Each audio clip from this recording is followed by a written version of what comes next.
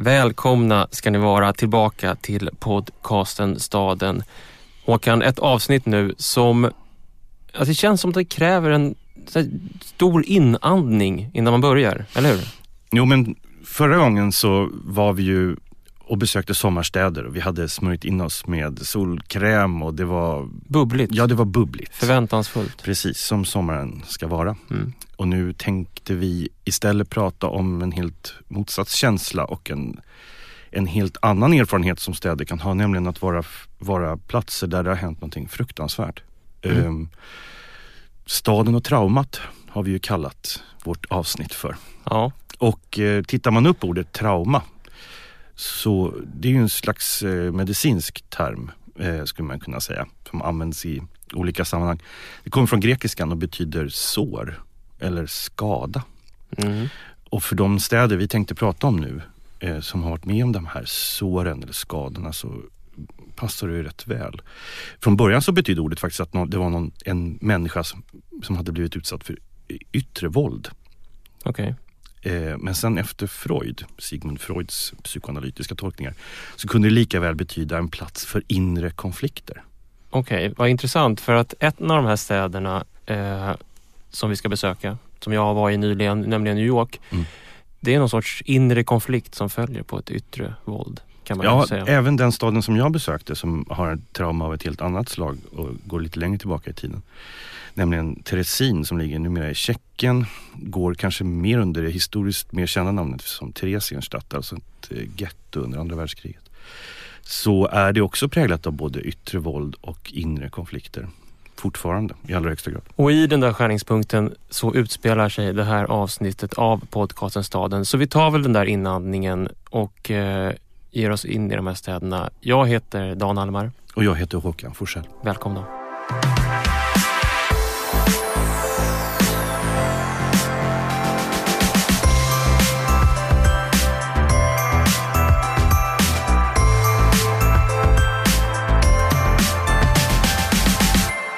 Jag åkte till New York och jag åkte dit med 3 barn.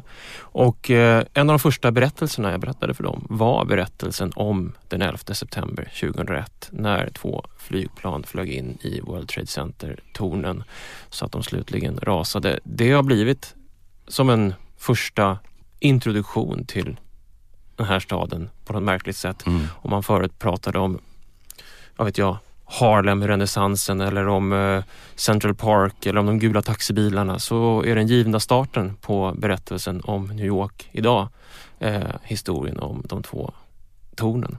Och det där är intressant för att jag läste på vägen dit en bok av Teju Cole som heter Öppen stad, som kom, jag tror i vintras, på svenska. Det är en bok om en man som jobbar på ett sjukhus som vandrar delvis planlöst omkring i staden och försöker få syn på sitt ursprung och på stadens olika... Ja, stadens karaktär skulle man kunna säga. Ja, kan man säga. Och men det... I alla fall så finns det en scen där han berättar om att en turist har kommit fram till honom och frågat: var ligger 11 september? Det har liksom slutat att vara en tidsangivelse. Ja, har blivit en plats. Och förväntar sig då såklart att han ska peka ut platsen för de 2 tornen som ligger på, så att säga, nedre Manhattan vid Wall Street. Men det där tycker jag är intressant, för att när man går ner dit idag, om man går ner, vilket man gör så förr eller senare, alla tar sig dit, så kommer man till den här Memorial Plaza som har...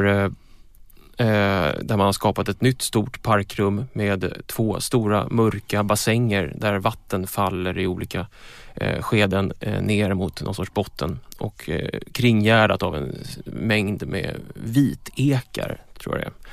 Och den här platsen låter väldigt genomtänkt. Ja, den är väldigt högtidlig. Den vill dig någonting, liksom. Den vill berätta någonting. Verkligen, och runt de här 2 bassängerna så finns också inskriptionerna på de närmare 3000 människor som omkom i den här attacken.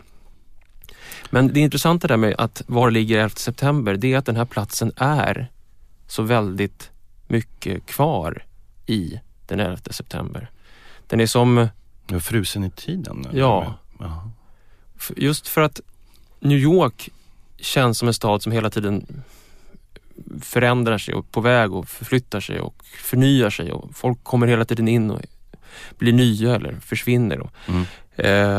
Men den här platsen verkar inte vara så intresserad av att bli en del av den där berättelsen om New York. Jaha, så man har liksom på något sätt liksom vikt undan den här platsen från det som egentligen skulle man kunna säga är New Yorks natur, att förändra sig ständigt. Liksom. Ja, och man skulle kunna tänka sig att man öppnade upp det här. Det är en stor park egentligen som bara för några veckor sedan öppnades upp för allmänheten utan säkerhetskontroller och skulle kunna bli en lunchställe för de som arbetar där nere eller på något sätt en naturlig plats att vara på. Men New York Times arkitekturkritiker Mikael Kimmelman skrev faktiskt här om veckan att platsen inte känns som New York.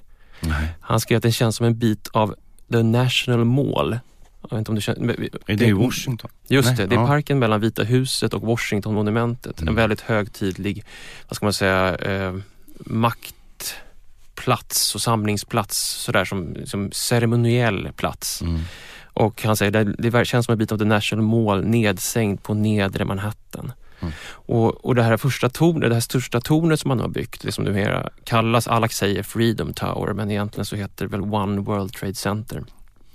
Som nu är återigen då New Yorks högsta byggnad. Det är format som en obelisk.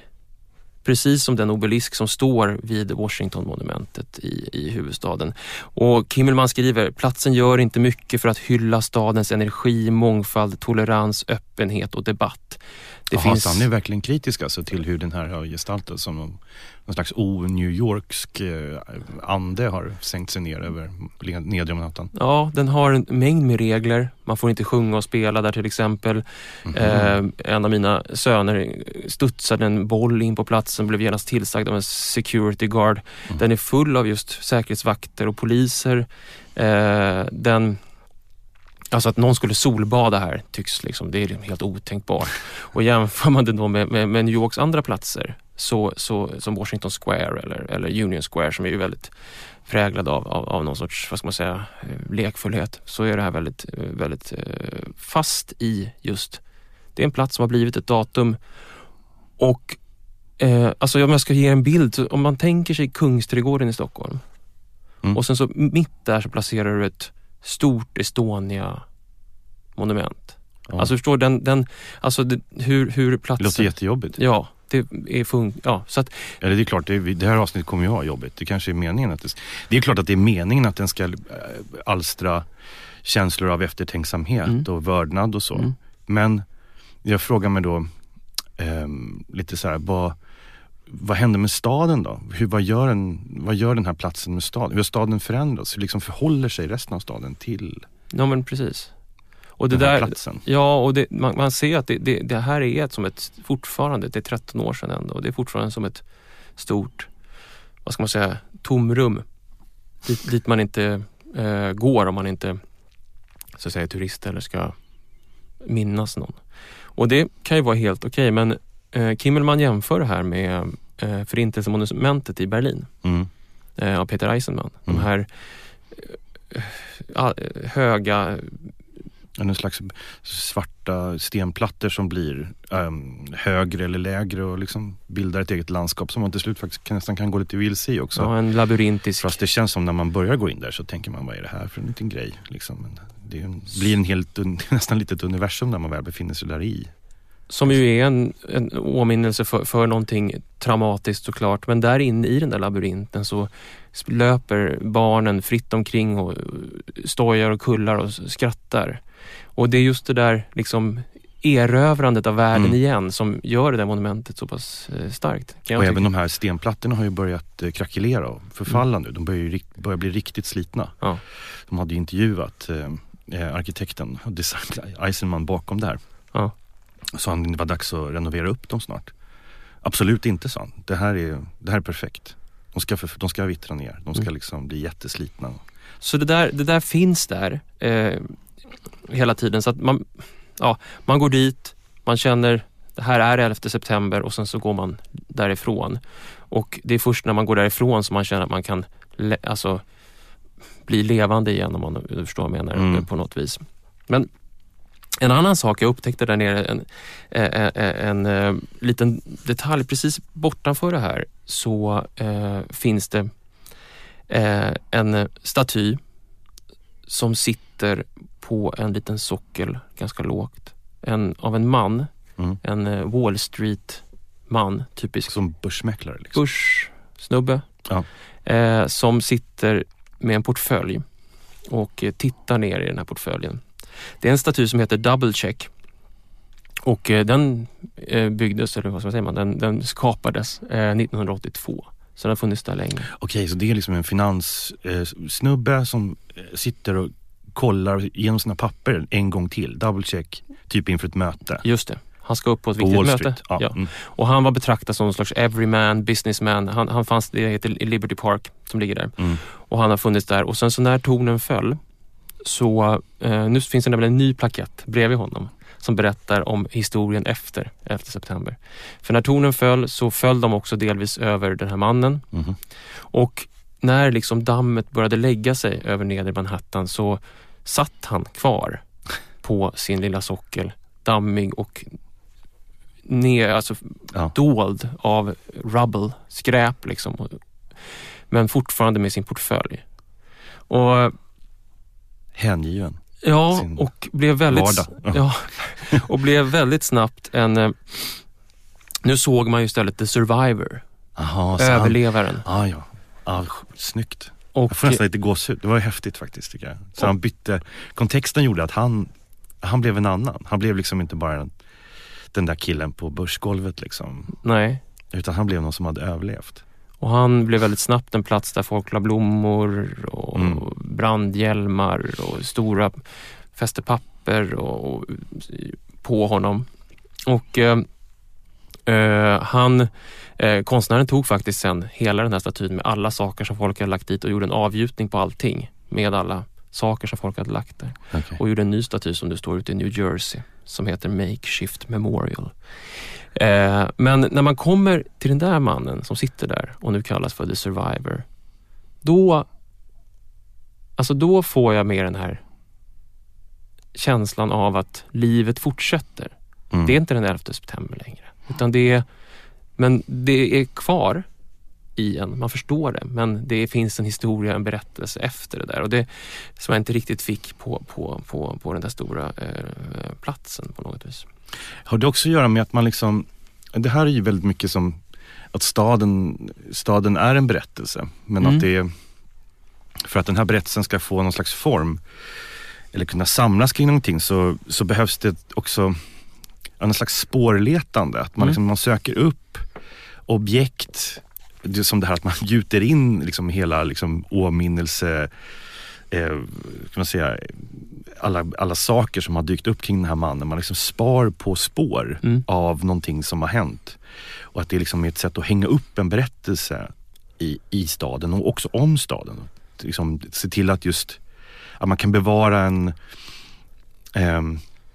ett starkt minne som måste på något sätt häfta vid det materiella. Ja, jo, precis. Man kan röra vid på något vis som finns där. Jag tänker på den här filmen som jag såg för inte så länge sedan. Den här som bygger på Jonathan Safran Fowers roman, den här Extremely Loud and Incredibly Close, som just handlar om 11 september. Ja, hans pappa har just det, omkommit. Precis. Det handlar om en pojke som är ganska speciell, och hans pappa har en väldigt nära relation till sin pappa. Hans pappa är juvelerare på Manhattan och råkar befinna sig på ett möte i ett av tornen när planen störtar in där och omkommer. Och det här är just temat att minnas någon eller någonting genom att samla spår. Leta efter spår och samla på saker. Och i det här fallet så blir det ju det är ju både ett personligt trauma för den här pojken naturligtvis har förlorat sin far, och också ett trauma som han på något sätt genomlever i staden, för att han kommer i sitt sorgarbete i kontakt med väldigt många människor. Och där finns det en ganska, alltså det är någon nyckel eller? Ja, det är en nyckel. Alltså dels är det ju så att han strävar hela tiden efter att han säger vid något tillfälle att det tar 8 minuter innan vi på jorden skulle fatta att solen hade slocknat. Och han känner efter att 1 år har gått när hans pappa har dött att han börjar ana att hans 8 minuter börjar ta slut. Han måste förlänga de där 8 minuterna. Så att han inte känner att solen kommer att slockna. Okay. Nej. För han har liksom omgett sig med pappans saker och minnet av fadern och sådär. Och då råkar han av ett misstag hitta just den här nyckeln i en vas i sin pappas garderob. Och tänker att om jag hittar låset till den här, som den här nyckeln passar i. Så kanske jag kan förlänga solens varaktighet för evigt. Liksom. För det kommer finnas någonting där som gäller mig. Men... och det enda han har att gå på efter det är att på kuvertet av nyckeln hade befunnit sig så står det Black. Så han börjar systematiskt, också för att han har pojken har ett personligt liksom, drag av Asperger, försöker ordna rationellt så att han skulle kunna gå igenom och söka upp alla som heter Black i efternamnet på hela Manhattan. Vilket är naturligtvis ett helt galet projekt. Och han lyckas genom att besöka alla dessa människor och vara så där öppen och helt naken med att han försöker hitta ett lås. Och bakom det låset ska det finnas någonting när han öppnar det som kommer att leda honom till hans pappa igen. Så blir han som en del av liksom en kollektiv minnesbank genom att prata med alla de här människorna. Han sugs upp i någon form av urban struktur av sorg och åkallelse av någonting som har hänt. För alla har blivit drabbade naturligtvis mer eller mindre av den här händelsen. Så det är egentligen flera nycklar som han... Det är flera nycklar och det visar att det ser ut att han faktiskt hittar rätt person som kan hjälpa honom. Nämligen en man som en gång har placerat nyckeln i en vas som hans pappa har köpt. Och han har letat förtvivlat efter den här vasen och nyckeln. Så det visar sig att... Det är en rysk docka. Ja, det är en rysk docka. Den här urbana väven som den här pojken Oscar och maskar av skänker till slut mening åt någon och lindrar trauma hos någon annan. Inte hos honom själv. Alltså nyckeln ledde till ett skåp som någon annan ville egentligen vara menad att öppna. Men genom arbetet så lindrar det även hans egen sorg. Så det är en väldigt, jag tycker att det är en väldigt, väldigt New Yorkig berättelse om nycklar och lås och liksom hur vi hjälper varandra fast vi egentligen inte riktigt kanske avsåg att göra det från början. Ja, det är en underbar berättelse om på något vis kollektivet och individens liksom korsvägar i en stad. Men jag tänker också att den ekar lite grann av den här klassiska New York-skildringen Paul Austers New York-trilogin. Som ju har någon inledningsmening i den andra boken tror jag. First there was black, then there was blue, and then there was white. Och det är de här karaktärerna som heter Black, Blue and White. Och den handlar ju också om språk och spår. Och det är en man som jag nu har tappat namnet på men som vandrar igenom New York och plockar upp trasiga saker hela tiden. För att de trasiga sakerna måste få nya namn. De kan inte få samma som de hela sakerna. Ett trasigt paraply kan inte heta samma sak som ett helt paraply. Där finns också där sakerna och språket och vandringen och rörelsen inom staden. Precis som det finns i den här Tejo Coles öppen stad. Och precis som det finns. Och jag som var precis i New York, jag kan säga att New York, jag tror jag nämnde det när vi pratade med Sara Westin också om Rutnätsstaden. Att den gör ju att man rör sig hela tiden. Den knuffar en framåt hela tiden. Den skapar hela tiden en rörelse. Och det är kanske därför som det här Memorial Plaza blir så o-New Yorkskt. För att de här vattenfallen faller neråt, inåt, bortåt, neråt med någon sorts gravitation som inte känns. Det är kanske det han menar. Det här är inte New York. Det är någonting annat. Det är en annan typ av rörelse som går i en annan riktning än längs gatorna så att säga. Kan man tänka sig, det kanske är svårt att svara på, men kan man tänka sig att den här platsen ändå i framtiden kommer att förändras? Att den kommer att kännas som att den liksom tillhör mer New York än vad den gör just nu? Ja, så kan det ju naturligtvis vara. Men då tror jag att det krävs att man släpper kontrollen. Ja. För att historien efter 11 september har handlat väldigt mycket om kontroll och aggression och vad ska man säga, en oförmåga kanske att gå vidare. Man har liksom inte, de 8 minuterna har tagit slut för länge sedan, men man fortsätter ändå att invadera främmande länder och arrestera oskyldiga personer och sätta dem på olika baser och sånt där. Så att det, trots att de 8 minuterna är slut för länge sedan. Så i vissa aspekter kanske skulle vara bra ifall de 8 minuterna snart tog slut. Ja, så man förstod att det var en ny tid nu på något vis. Men då tror jag att man måste kanske släppa på reglerna, man måste ta bort poliserna, man måste undvika övervakningen. Och sånt. Men till den här platsen det nya museet är kopplat till platsen. Ja. Den finns precis i närheten av. Och där måste det ju också vara, jag har förstått, också en stor liksom bearbetning av minnen och föremål och just staden som en berättelse. Och så staden som en samlare av spår av människor som har blivit offer för den här terroristattacken och som är en del av liksom ett kollektivt trauma i New York. Verkligen. Alltså man skulle kunna säga att det här museet som jag besökte, som jag öppnade den Heter det 11 nu? Vad heter det? Ja, det är också lite intressant vad det heter faktiskt, för det heter 9/11 Memorial Museum. Aha. Så att man har inte riktigt kunnat bestämma sig för om det är ett memorial eller om det är ett museum. Det är alltså både och. Det är en minnesplats och ett museum i ett. Det känns verkligen som man inte är riktigt beredd att liksom låta det släppa det till så att säga tidens förändrade vindar liksom, utan man vill gardera sig för att det ska kunna liksom bli rätt sak, minnas rätt grejer. Ja, och det har varit en väldigt lång process med anhöriga såklart. När det handlar om hur ska vi minnas det här, vad ska vi visa upp, vad kan vi visa upp och så vidare. Väldigt komplicerat. Man kan säga att det här museet som är ritat av ett norskt arkitektkontor som heter Snöhetta ser ut som en byggnad som har rasat nästan. Det är skevt. Glasbyggnad i ena änden av det här torget, och museet består väldigt mycket av en väldigt massa spår och saker.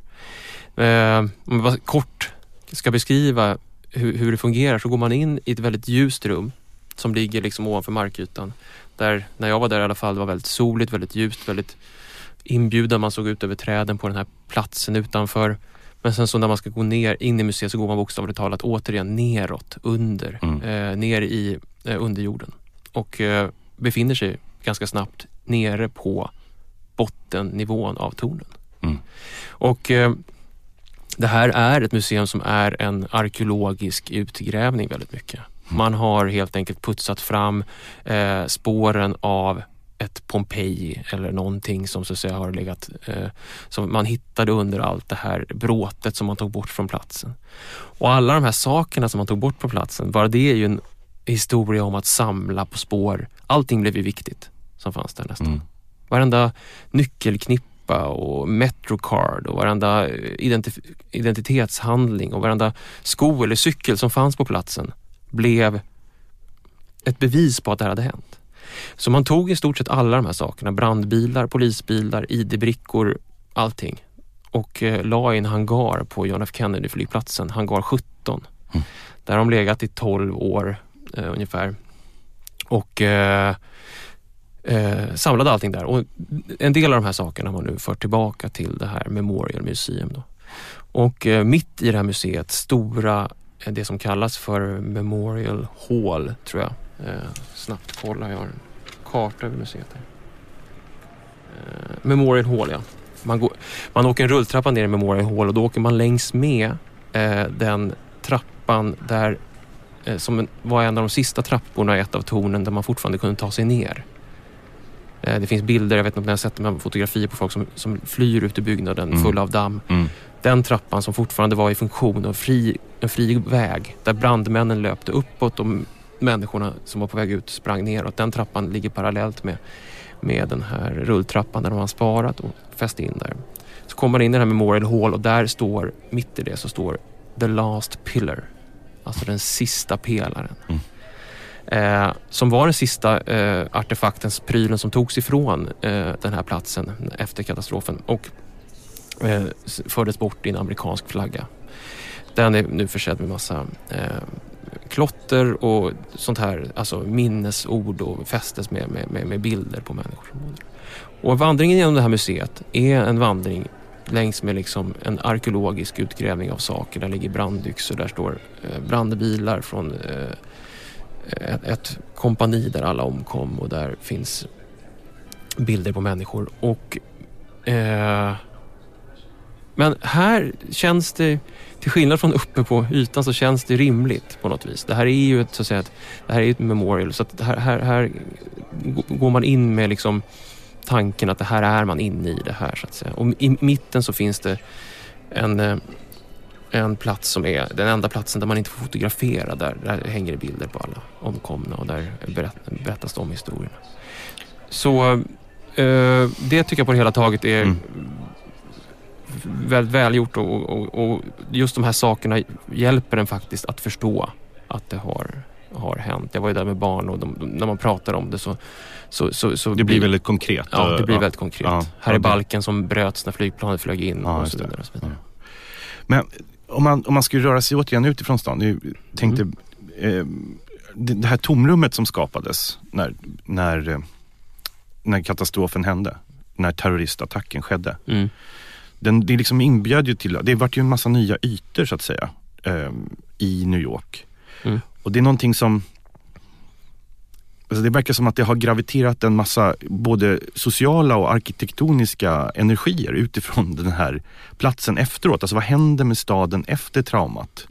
Vad händer med New York efter det här? Hur börjar man tänka om sin stad? Också utifrån det här, ja, men som ett tänkt tomrum liksom. Vi kan skapa någonting nytt eller vi kan förändra den här staden nu. Det är alltid en slags nollpunkt när det här sker. Ja, absolut. Också. Och det där är intressant för att apropå det här med spår som blir någon sorts röd tråd här på något vis när vi pratar om det här så började jag när jag tänkte så här, okej, nu ska jag ta leta efter staden och traumat i New York. Och då letade jag ju hela tiden efter, måste jag säga, reaktioner på den här händelsen som hade att göra med att man hade blivit mer rädd och osäker. Och de där finns ju. I tunnelbanan så hör man: Ladies and gentlemen, this is an important message from the New York City Police Department. Keep your belongings in sight at all times. Protect yourself. If you see a suspicious package or activity on the platform or train, do not keep it to yourself. Tell a police officer. Remain alert and have a safe day. Det är samma sak som de säger i Londons tunnelbana också efter terrorattackerna där strax. Ja, och det finns sånt där. Och det är det man ser. Men efter ett tag så slog det mig att det här, alltså med säkerhet och uppmaningar i tunnelbanan, det finns ju där hela tiden som en dov bakgrundston, men på något sätt var det kanske ett stickspår om berättelsen om staden efter den 11 september. Det fanns någonting annat i New York som hade blivit svaret på det här traumat. Och det tror jag just precis som du säger är det här med tomrummet. För efter det som jag ser av New York nu är en stad som har verkligen hittat tillbaka till det offentliga rummet, öppna parken, torget och så vidare. Och det där är intressant för att många pratade om efter attackerna att det inte fanns någon riktig samlingspunkt för New York-borna. De här lapparna satt på gator och jag nämnde tidigare att man hela tiden är i rörelse i New York och det är en stad som är ganska, åtminstone traditionellt har varit ganska fattig förutom Central Park på naturliga stopppunkter. Det har funnits några fåtal torg och sånt där. Men så det var någonting man vaknade upp och tänkte liksom att vi måste försöka att satsa på offentliga rum och att det finns ett behov av offentligt rum. Alltså det är min tolkning av det och jag pratade också med en person som var där i New York. Han pratade om den här att man så att säga knyter an till en stad, att staden blir så att säga, det här är vårat hem och att man började prata om New York på det sättet. Och det är intressant också eftersom det var en serie händelser under 2000-talets första 12 år som drabbade New York efter 11 september. 2003 så var det ett 72 timmar långt strömavbrott i augusti. Just det. Och sen 2008 så följer börsen fritt återigen. Lehman Brothers gick i konkurs och, ja just det. Och 2012 så kom den här orkanen Sandy som ju delvis vattenfyllde stora delar av tunnelbanan och sånt där. Så att det är en stad som har liksom... Och 2010 var Occupy Wall Street-rörelsen som också på något sätt krävde att få ta plats i offentliga rum. Alltså satte sig på torg och sådär. Liksom, att det... Vet du vad man gjorde då? Nej.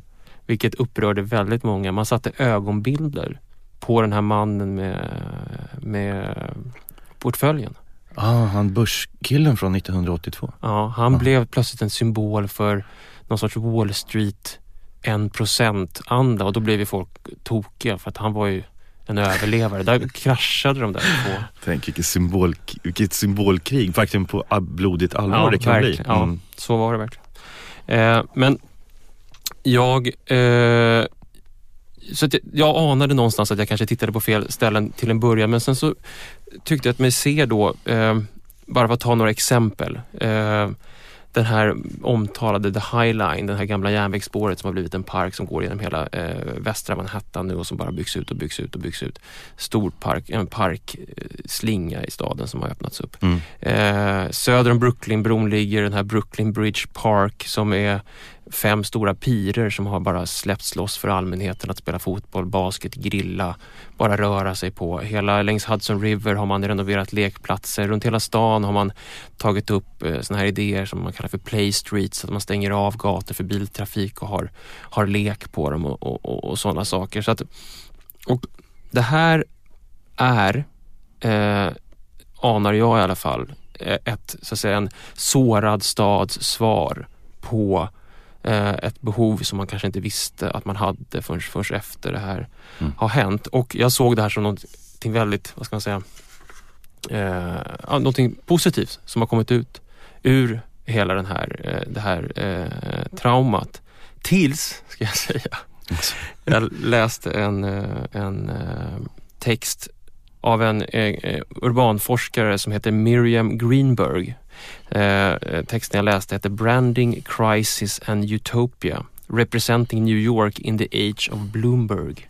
Och där Bloomberg då är Michael Bloomberg, deras borgmästare som blev borgmästare ganska snart efter 11 september. Giuliani var borgmästare men ganska snabbt blev han inte omvald utan Bloomberg tog över. Och Bloomberg var en sån här corporate man som kom ifrån snacka om att vara del av det 1% kan man säga. Verkligen. Han kom från det här Bloomberg LP, ett finansiellt informationsföretag som sysslade med nyhetsmedia, mjukvara, finansiella data, helt enkelt ett företag, en företagsman. Det här företaget grundades 1981. Och det hon skriver i den här boken, vilket är lite intressant, det är att det ganska snart efter 11 september så bestämde sig Michael Bloomberg för att initiera en helt ny rebranding av New York. Alltså någonstans så var det inte bara, eller det kanske inte framförallt var staden New York som hade utsatts för ett trauma eller ett sår, utan varumärket New York. Och det satte han igång att reparera. Och förstod jag när jag läste den här texten, de här stora satsningarna på offentliga rum är en del i det här reparationen av varumärket New York som hon är lite kritisk till. Bloomberg inrättade alltså 2 väldigt stora ganska otransparenta myndigheter inne i stadshuset. New York City Economic Development Corporation och New York City och Company. Som skulle syssla med turism och branding av staden. Och det som hon kritiserar i den här texten handlar väldigt mycket om att det här är massa skattepengar som går till sånt som vi inte kan kontrollera, för det är själva verket företag inne i stadshuset. Man skapar en företagskultur av en stadshuskultur helt enkelt. En sorts privatisering av... Ja, men det är ju den här corporate urbanism som det är ju kärnan i just den verksamheten. Precis. Och då lanserar man 2 sidor av New York. Den kreativa blandade, lite skitiga staden och den exklusiva high-end konsumtionsstaden, lyxstaden.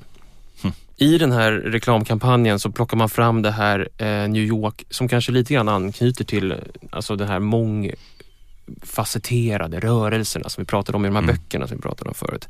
Där de säger there is no one symbol, no one logo or brand that means New York City to everyone.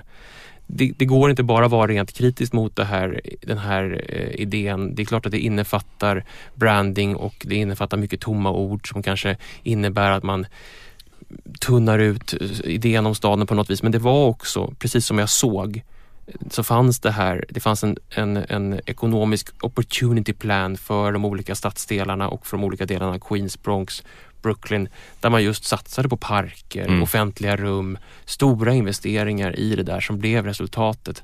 Så här, jag tänkte på det lite grann som att just tomrummet efter tornen har liksom mångfaldigats och fått betydelse, inte mitt i centrum där det hände, inte på Ground Zero. Det står och stampar på klockan 8:56 den 11 september fortfarande på något märkligt vis. Men som det har fortplantats runt om i staden så... Ja, det skickas som liksom ringar på vattnet och där den faktiskt en positiv, kan man säga, ja, längtan efter förändring. Det gemensamma och offentliga. Blev utfallet av en traumatisk händelse. Ja.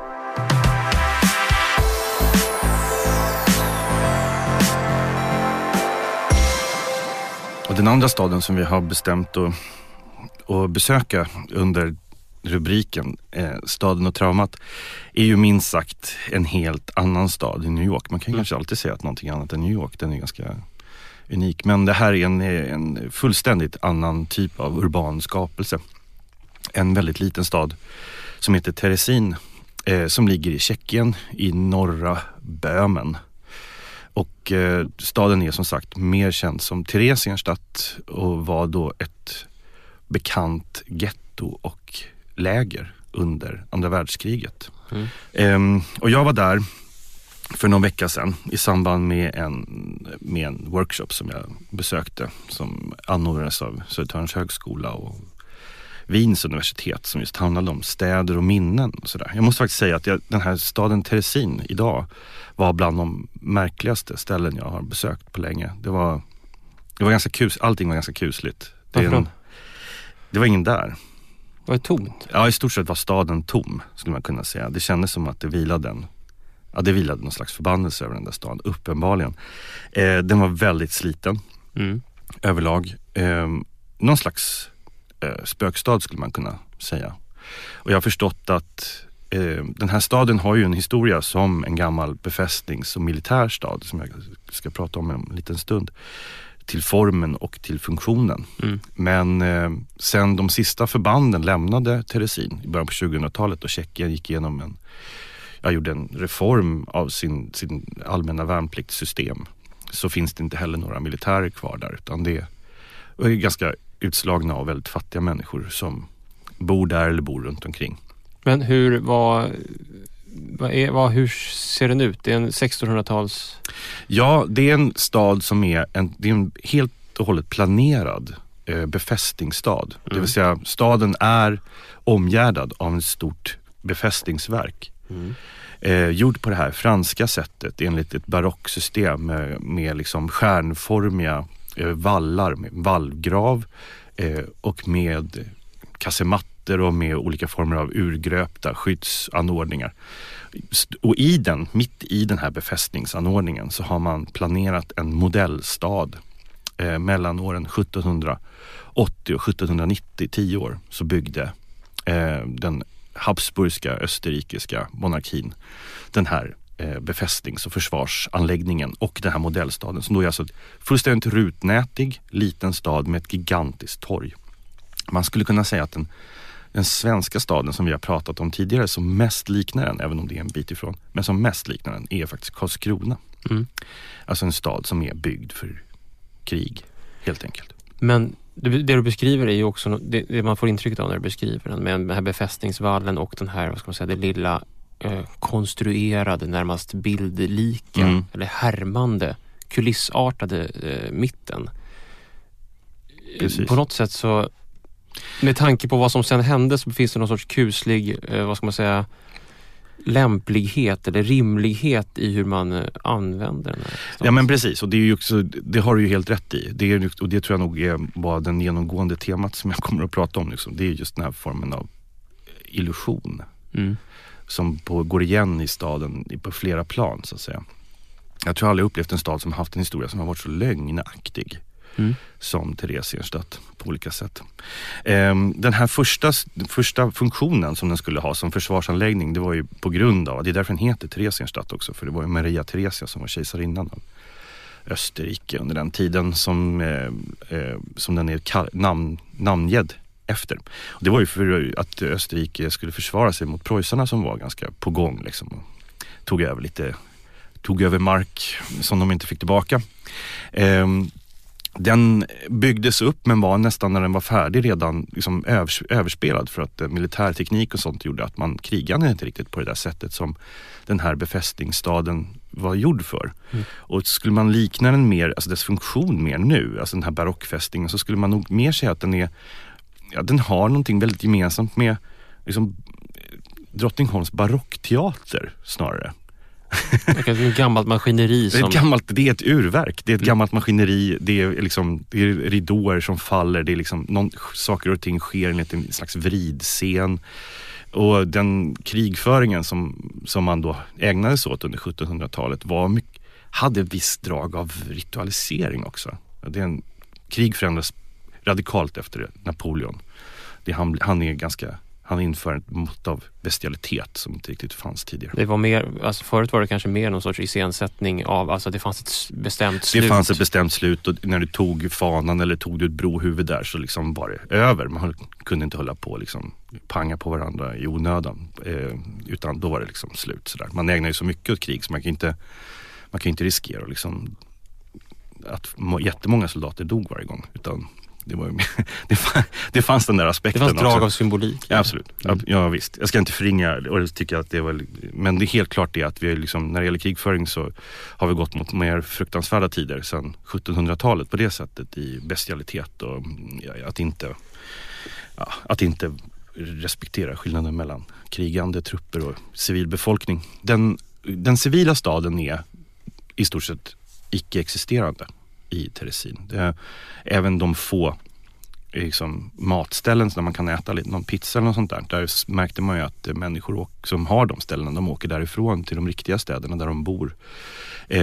De enda sakerna som verkligen... För det ligger en serie nästan lika stora städer precis runt omkring. Det ligger större städer som fungerar på liknande sätt. Det fanns en gång en järnväg också till Teresin naturligtvis, som nu är sen länge uppriven. Den finns inte kvar längre. Det är svårt att ta sig dit helt enkelt. Den ligger lite avsides. Men den ligger ganska nära Elbe, vid en grävd kanaldel till Elbe så att säga. Men det som håller den uppe nu är naturligtvis det som minnesfunktioner skulle man kunna säga. När andra världskriget bröt ut och Nazityskland annekterade eller ockuperade de här delarna av Tjeckien, så tyckte man att det här var en väldigt lämplig liksom, skapelse att kunna isolera människor och även då bedriva politiska förhör i den här fästingen som ligger precis utanför själva staden. Så vad som händer är att redan 1941 så börjar den här staden att användas som en speciell judisk bosättning, som det kallades för.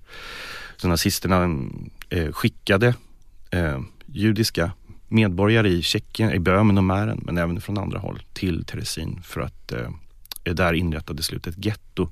Och vid 1942 så fick även den ursprungliga befolkningen lämna staden för att man skulle då göra hela staden till ett getto.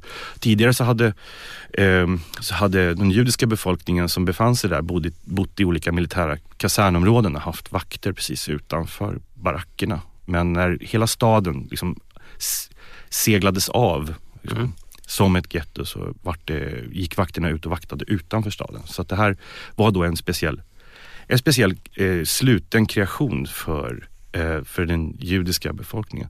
Och det här är det är här som den här illusionen börjar göra sig väldigt märkbar. I alla fall gjorde den det på mig när jag förstod hur det här hade fungerat. Man kan ju leva med en massa föreställningar om hur det här fungerade och ha sina historielektioner och så, men det är ju väldigt påfallande när man är där hur komplext saker och ting är i verkligheten så att säga.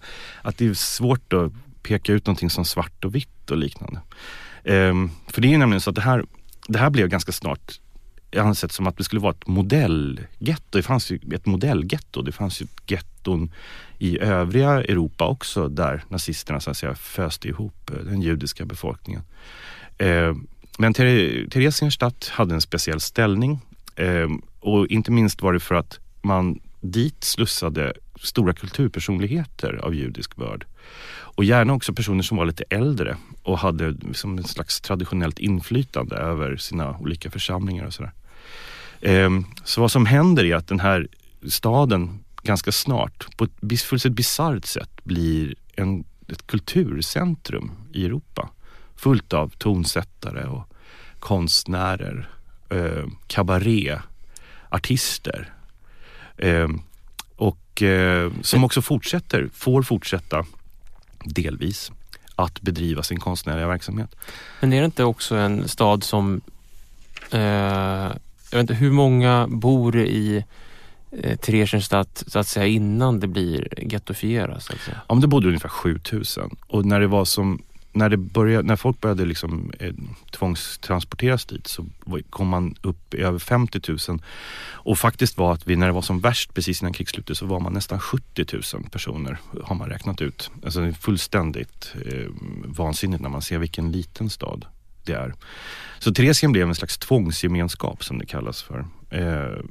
En rent artificiell sammankomst av människor som aldrig tidigare hade bott i samma stad, ibland inte ens talade samma språk, och hade helt olika kulturer och historier.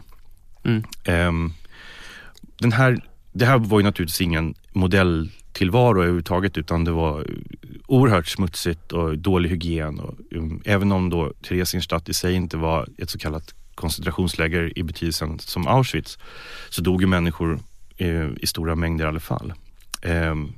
Och successivt så transporterades ju också folk till de riktiga förintelselägren, så att säga. Så det var ju någon slags mellanlandningar.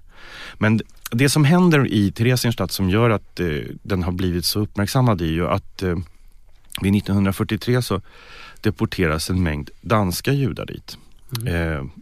Och det här är ju också del av ett svenskt trauma, att man inte riktigt såg till att kunna erbjuda asyl till alla danska judar, utan det var en stor grupp som hamnade i Theresienstadt. Men en kommission ifrån det danska utrikesministeriet och danska Röda Korset var så pass oroliga för att det började gå ordentliga rykten om fruktansvärda händelser på kontinenten, att man helt enkelt krävde att få göra ett besök i Theresienstadt för att se hur de danska judiska medborgarna mådde. Och inför det här besöket, det fick man göra, inför det här besöket så fixades hela stan upp. Man målade staden ny, man anlade parker, man hade gott om tid på sig. Ja, man hade ganska gott om tid på sig. Man hade i alla fall några månader på sig. Och när det danska Röda Korset och en del andra representanter dök upp, så tyckte man alltså att det var så pass fint och bra, så man hade liksom inga anmärkningar på det här gettot. Och det var ju naturligtvis en fullständig lögn och en fernissa, och man hade också sett till att tömma delar av befolkningen genom att sätta det på just transporttåg till Auschwitz och Birkenau och liknande, för att, liksom, för att inte få det så trångt som det var från början. Och vid den här tiden så var Theresienstadt ju skapad som en imitation av en stad, och med alla dess funktioner, som en slags mardröm. Alltså den är just genom att det finns ett grundläggande våld och tvång bakom allting. Men det fanns institutioner som man skulle kunna känna igen i en riktig stad. Det vill säga det fanns en bank, det fanns en sparkassa, det fanns en egen valuta som hette gettokronen, som man kunde få avlöning för arbete och mat och boende. När man kom som man skulle liksom tvingas att bo där, så blev man av i stort sett alltid med sina personliga ägodelar. Men de här föremålen som man hade blivit av med vid inslussning och sånt heter, de kunde man ibland få köpa tillbaka i olika basarer och affärer som fanns i gettot med hjälp av de här gettokronen. Och sen så... alltså jag fick ju förstå... Ja. Jag försöker förstå idén med det här. Alltså det här... Hur ska man förstå den här konstruktionen? Alltså att det är en stad som imiterar en stad i alla avseenden, men som egentligen bara är ett sätt att isolera och i princip inte utrota dem, men alltså åtminstone på något vis skapa någon sorts, vad ska man kalla det för, en stad som ligger på baksidan av världen, som inte är synlig för världen, som inte är en del av världen.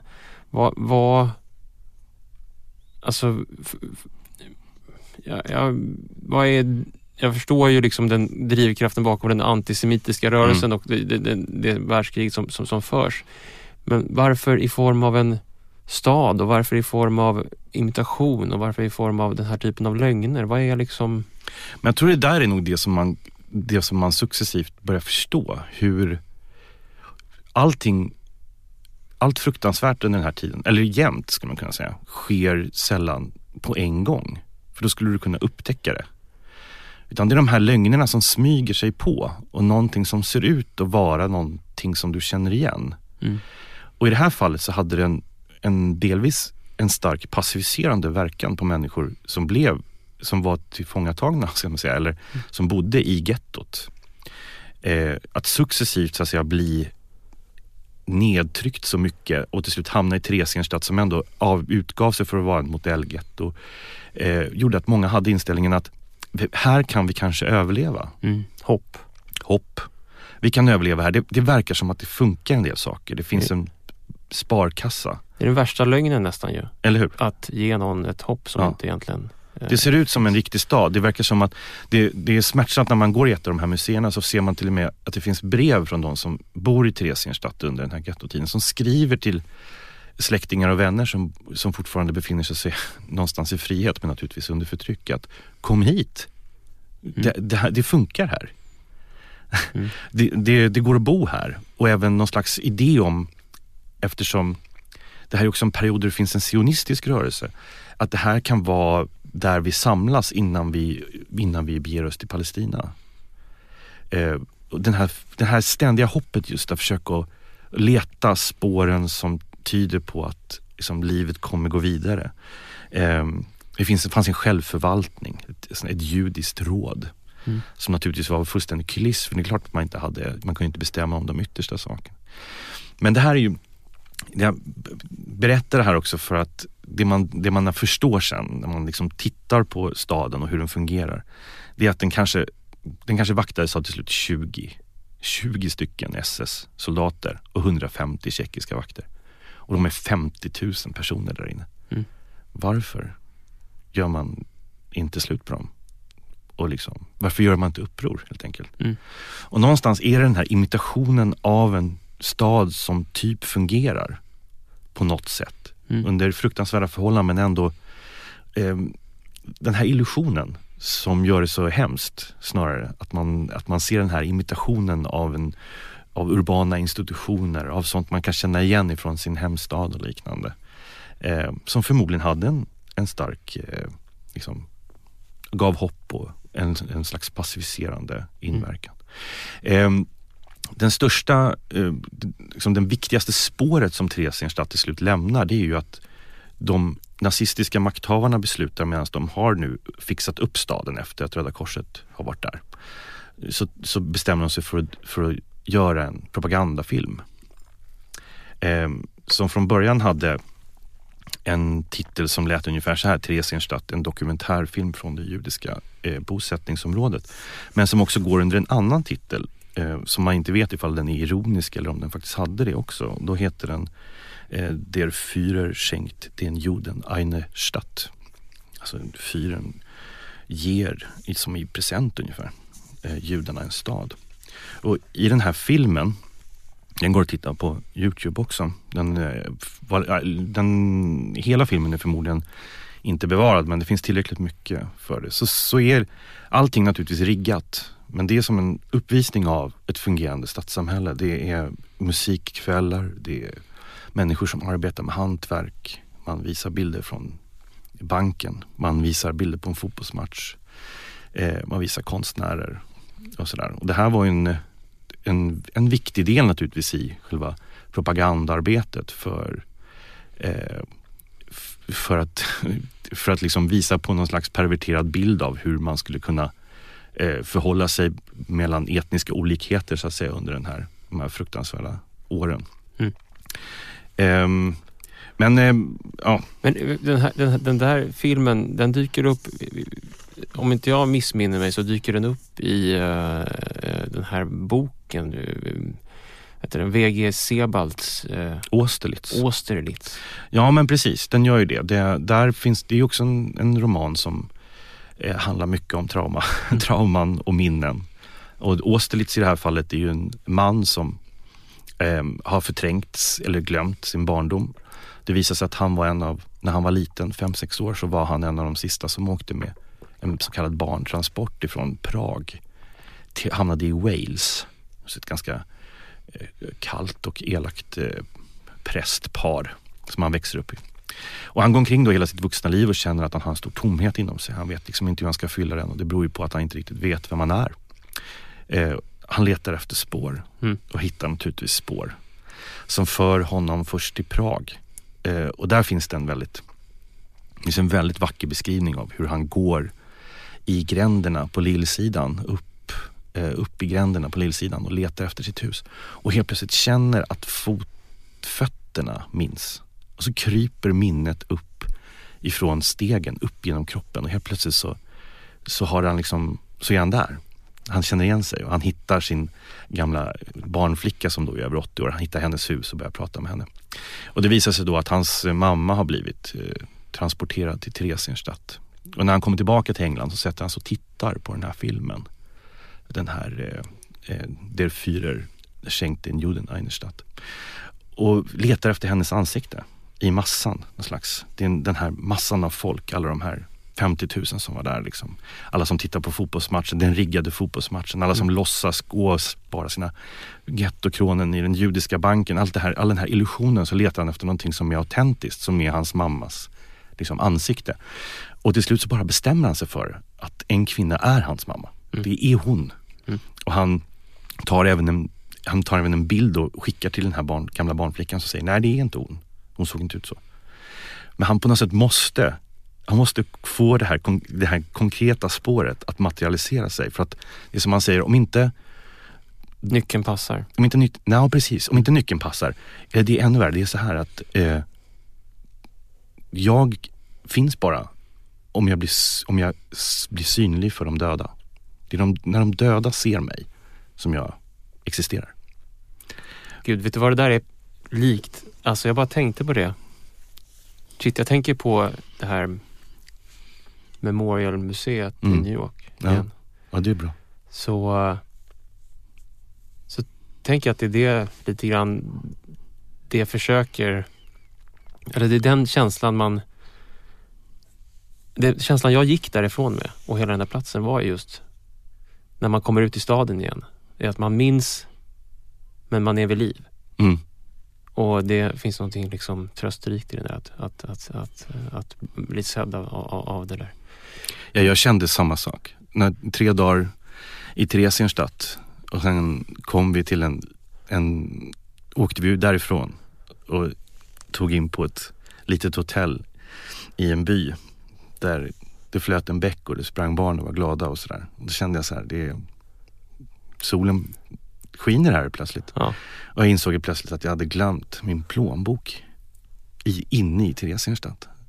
Jag tänkte så här, jag skiter i det. Alltså. Jag åker inte tillbaka och hämtar den.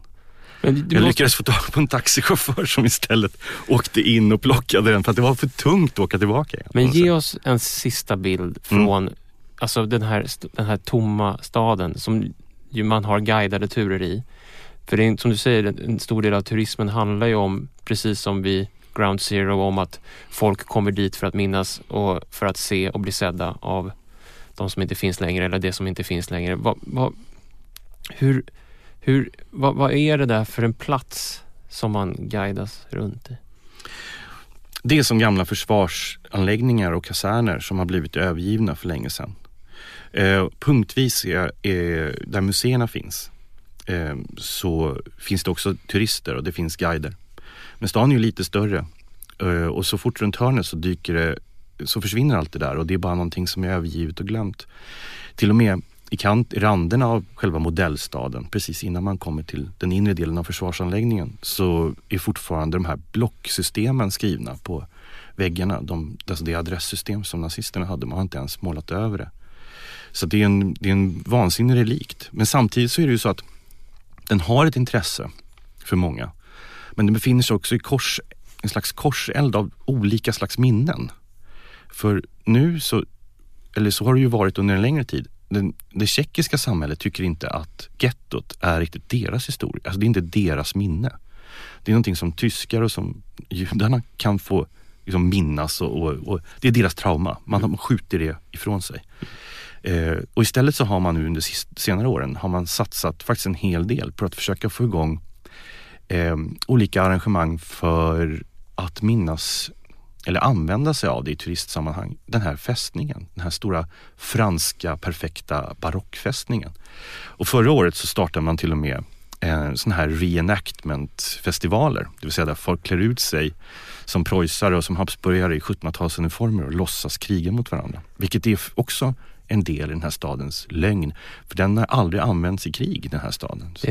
Man försöker liksom rebranda Theresienstadt som någonting annat. Ja, men och numera hänger det 2 eller 3 olika slags plaketter på både på befästningsmuren och på en del av husen inne i stan som berättar helt olika historier.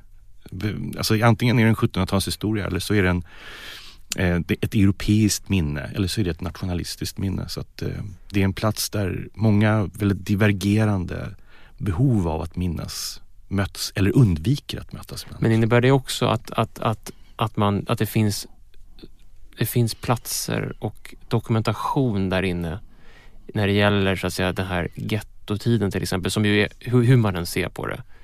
Så alla försök att rebranda den som någonting annat, om man nu kan prata om det i de här hemska sammanhangen, är ju fåfänga, för att den här är ju en stad vars trauma och spöke är den där staden som den en gång blev under de där åren på 40-talet, och den kommer aldrig att nästan kanske bli någonting annat. Men är de spåren, märker man att det är så att säga, det finns ingen som så att säga går in och dokumenterar och tar tag i den historien riktigt, att den så att säga ändå är lite... Ja, det stämmer så tillvida att det var någon som sa det. Theresienstadt är både överdokumenterat och underdokumenterat. Och det kan jag förstå vad man menar när man har varit där. För att den är överdokumenterad i så tillvida att den har rönt enormt mycket uppmärksamhet. Och museerna är väldigt liksom, fulla av materia och spår och dokument och allting. Samtidigt så finns det en inofficiell historia som liksom inte har blivit samlad riktigt. Den spretar väldigt mycket. Det är som att man känner att det finns en väldigt stark skillnad mellan sanning och minne som glider isär på en sån där plats. För det som har dokumenterats i Theresienstadt är också slutet på det sättet att det har trängt bort en massa andra spår. Och när det bor runt 60 000 människor vid en viss tidpunkt i en sån här liten stad som är byggd för 7 000 egentligen, så förstår man ganska snart, och vi fick ju uppleva det när vi var där också, att varje vrå i den här stan är liksom fylld av människor som lämnar spår efter sig. Och vår guide tog oss upp till någonting han nyligen själv hade upptäckt. Han tog oss upp till vinden ovanför sin lägenhet. Och där gick vi med våra liksom, ficklamporna som är inne i våra mobiltelefoner och tittade på svaga teckningar som var ritade på väggen och på de här träbjälkarna. Och han hade tagit reda på att förmodligen var det här en plats där holländska judiska barn under en viss tid hade befunnit sig. Precis innan krigsslutet. Och det var teckningar av... Dels var det en teckning som tydligt visade liksom en kanal, eller 2 kanaler i Amsterdam. Och en liten strof ur en holländsk barnvisa var skriven. Och svagt liksom. Och vi sa så här, men det här är ju fantastiskt. Det här måste ju liksom, du måste ju göra någonting åt det här. Liksom. Det är ju vilken upptäckt. Alltså, men det här finns överallt. Vi har liksom inga pengar eller möjligheter att samla alla de spår som är utanför museerna i Theresienstadt. Utan det här är sånt där som man råkar på. Det är som överfullt av förgånget liv som har passerat genom stan. Men tänk om det är så här. Jag vet inte, det är bara en tanke som slår mig precis just nu. Tänk om det är så här att det här är en stad som på något vis, som du har beskrivit som någon sorts lögn och kuliss genom egentligen hela sin historia. Men när du står där på vinden, eller när man, alla de här spåren. Ja, det är sant. Då känner man att det är på riktigt. Ja, då är det väldigt på riktigt. Och då blir det är chockartat att känna liksom verkligheten i någonting som runt omkring är bara skapat för att bedra och lura och till slut förgöra människor.